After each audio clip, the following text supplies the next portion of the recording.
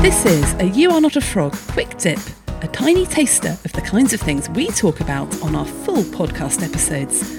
I've chosen today's topic to give you a helpful boost in the time it takes to have a cup of tea, so you can return to whatever else you're up to, feeling energised and inspired. For more tools, tips and insights to help you thrive at work, don't forget to subscribe to You Are Not a Frog wherever you get your podcasts.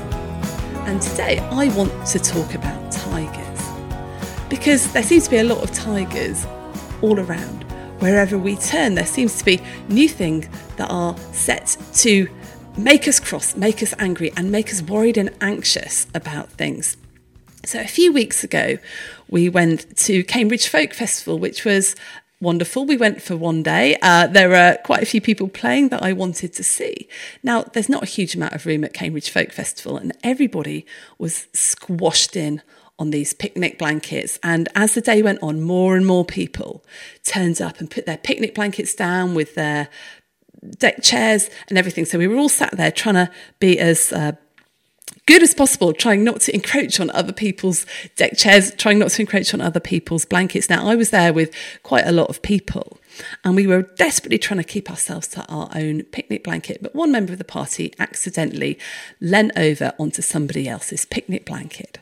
And at this point, the person whose picnic blanket was got really upset with them, started going on at them about how selfish they were and couldn't they just keep to themselves, blah, blah, blah, blah, blah. And I found myself getting really triggered, getting really angry and annoyed. And actually, I stayed angry and annoyed for the next hour or so, thinking, who do they think they are? Don't they know what a festival's like? We've been doing our best. And reflecting on this, I really can't think of a reason why I got so cross and annoyed by it and ended up letting it affect me for much, much longer than it ought to. Now, I'm sure we can all think of things that have affected us for much longer than they ought to, from people pulling out in front of us on the road, complete strangers, maybe driving a little bit selfishly, and you're getting on the horn, you're thinking, oh, what an idiot, and you feel annoyed for the next 10 minutes. Or maybe somebody at work has done something a little bit thoughtless and we just get really irritated by it and then it stays with us.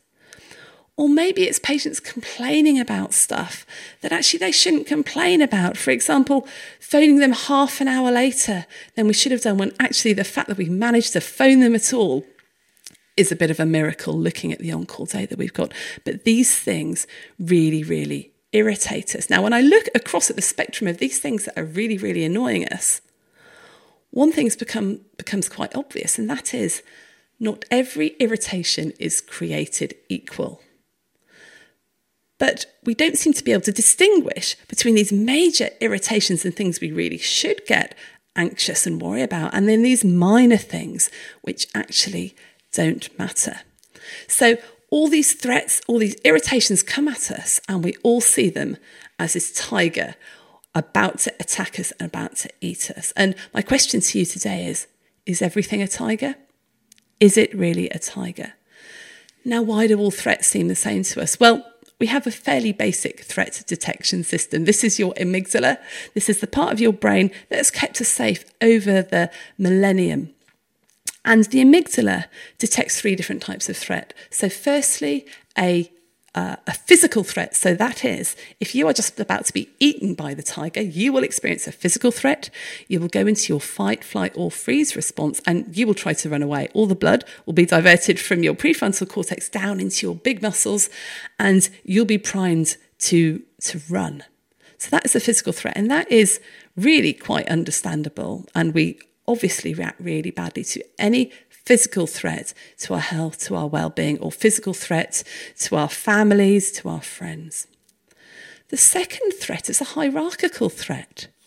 So the threat of being usurped by the alpha male in the tribe. And we really feel quite keenly any threat to the hierarchy. So maybe that person saying to me, your party is encroaching on my picnic blanket, was a bit of a hierarchical threat. And we feel that hierarchical threat in the same way as we feel a physical threat. Why? Because I guess when we were living in caves, being challenged by the hierarchy might have meant that you and your family had to move away from the tribe. And that brings us on to the third type of threat, and that is the group threat, the threat that people will not like you, will think badly of you. Okay, because when we lived in caves, again, this threat was very, very serious, because if you got kicked out of the cave, if you had to survive on your own, you'd probably die of exposure or by eaten by a lion or a tiger, or both. So this group threat is really, really important. So we have the physical threat, the hierarchical threat, and the group threat of upsetting people, of people not liking us. And all of these, like I said, send us into our fight, flight, or freeze zones. That is our sympathetic nervous system. Now, you will know that when you have adrenaline pumping through your body, you don't make very good decisions. In fact, I'd say you make very bad decisions. Often they're very, very black and white decisions. And I don't know about you, but I can look at all those times where I didn't behave as well as I wanted to, when I wasn't as compassionate or as kind as I wanted to be. And it's mainly when I was in that fight, flight or freeze zone where my sympathetic system was going. And I just couldn't access that part of me that was rational, that was kind and was compassionate. Now, that fight or flight or freeze zone is very, very helpful when there is a tiger coming at you. But the problem is most of these threats, they are not tigers. And we need to learn to distinguish between what is a tiger is genuinely going to cause us harm that we need to have an appropriate sympathetic response to, and what is something that actually we would be much better if we got out of our sympathetic system into our parasympathetic system, could respond logically and rationally and compassionately to. And side note, quite recently I heard of another response that isn't fight, isn't flight, or isn't freeze. Now this is the fawn response. And many of us will recognise that when we feel triggered, when we are in that state, often we'll become overly helpful because we're so worried that we've upset somebody that we'll suddenly be bending over backwards and be incredibly nice to them. And I can certainly recognise that in myself. And I wonder how many of you go into that fawn state as well. It's just worth knowing about. So what do? How do we tell the tigers apart? How do we tell when it's a big, nasty tiger that's really going to bite you, or a little cat that's just going to meow a bit loudly and walk off? Well, the first thing to remember is actually you probably care a lot more than them. That person having a go at you about being on the picnic blanket, yeah, they might be a little bit hacked off, but probably they'll just go off and do something else, and you'll be stewing about it for another hour. And realise you're not wrong. You know, you're not wrong to have that reaction. This is a natural reaction that comes up, but it's just not very helpful, and it doesn't do you any good. It's a little bit like drinking poison to kill the rat. You know, you're the only one that's going to suffer here. Are you constantly stressed and thinking about work? Does your laptop come with you on holiday? Your to-do list have permanent residence in your brain, and your worry about how to handle the latest crisis wake you up in the small hours? Then it's time to get your life back, and that's exactly what our brand new online course will help you do. It's a 60-minute reset for healthcare professionals to shift your mindset so you can set boundaries and limits around your work without the endless guilt that you've not done enough. It's just £27 and you can get instant access now when you go to shapestoolkit.com/getyourlifeback. And most people are much, much more worried about themselves than they are about other people. They're so busy thinking about, well, what do they think of me and what am I doing, that they're not really caring about you. So these things can be really, really irritating, but most of them actually don't matter at all. That patient complaining at you because you've phoned them 30 minutes late, actually, you are doing your best. It does not materially matter that they have had to wait an extra 30 minutes to get the advice that they needed. Yes, it's irritating for them, and you can certainly apologise, but these things in the grand scheme of things don't matter. And you need to decide which tigers matter to you. Because actually, there are some things that really, really do matter. It really matters if that tiger bites my arm off, because I'm not going to have an arm. It really, really matters if there is a physical threat to me, or if there is a severe emotional threat to me. But there are a lot of things like I said before, that don't matter. So you need to decide which tigers really matter to you. Now, I would think for most people listening to this podcast, if there was severe harm that was going to occur to a patient or a client, then that would really, really matter to you. If it was a safety issue, if somebody was really going to suffer because of your actions, that is a tiger that really, really matters. And you would then choose to take action and choose to do something different. I know for me personally, somebody feeling unloved or feeling like they'd been bullied or mistreated or that people had been really unkind to them. Now that really, really matters to me. But a lot of the time, it's people just feeling a bit disgruntled that they didn't get their own way. It's when you've maybe put somebody out a little bit.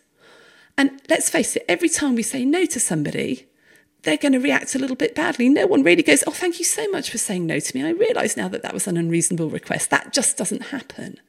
So people do react badly. It doesn't mean that that tiger is a dangerous tiger that you need to avoid at all cost. So you need to decide which tigers matter to you.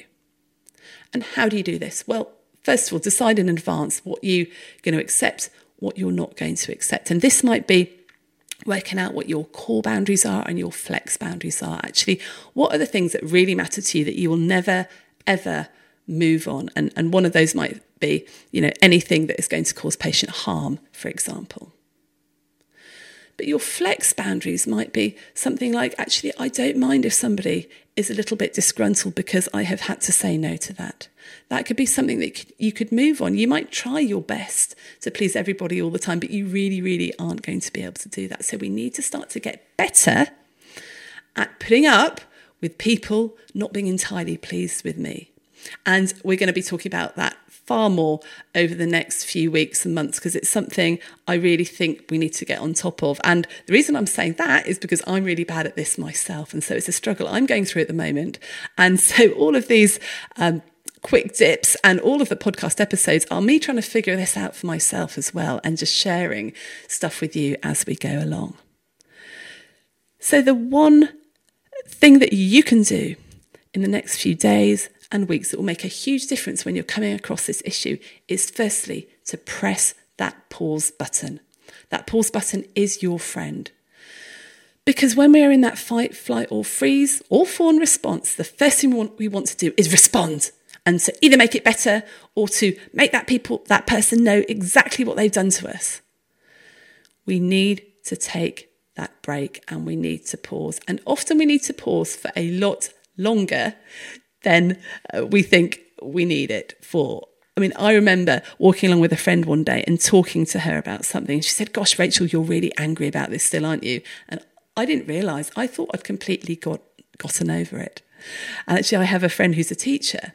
She says that you get this sort of very typical response when a child gets sent out of class. They say you've got a naughty child and they haven't been able to control themselves, they've lost their temper, and then the teacher sends them out of their class. They're sat outside and they're just starting to calm down. And then what happens? Deputy head comes along and says, why are you outside class? Right, come with me to the headmistress. And suddenly that fight, flight, freeze response, the inner chimp, the amygdala response is ramped up again because they haven't been given themselves time enough to calm down. So actually, the calming down, the pause button, you often need a lot longer than you think you do. And then you need to think really logically. Actually, is it a tiger? Is this a tiger here? Does it really matter here? So if it is a tiger, do whatever you need to do to avoid that, to sort it out. If it's not a big, nasty tiger, the question then is, what does it matter? If it really matters, you'll go into action. But one thing you can probably say quite a lot is, it doesn't matter so much. And this is one of the effort mantras that I was talking about with John C. Parkin on the podcast recently. So do check out the effort podcast with him. So it doesn't matter so much. And then You do whatever you need to do to get yourself from your sympathetic nervous zone back into your parasympathetic rest and digest zone. Now, this might be purely just distracting yourself with something different. It could be making a cup of tea. It could be chatting to a friend about it, but calm yourself down and let it go. Then you can choose how you respond in a rational, compassionate and calm way, and it will avoid you having to drink that poison to kill the rat. So, is it a tiger? What sort of tiger is it? And how do I need to respond? If you're struggling to think about, is it a tiger, then delve deep into your emotions. What are you actually feeling? I know that sometimes when I get incredibly angry, it's not because I'm a cross, nasty, angry person. It's because I'm really worried or upset about that thing.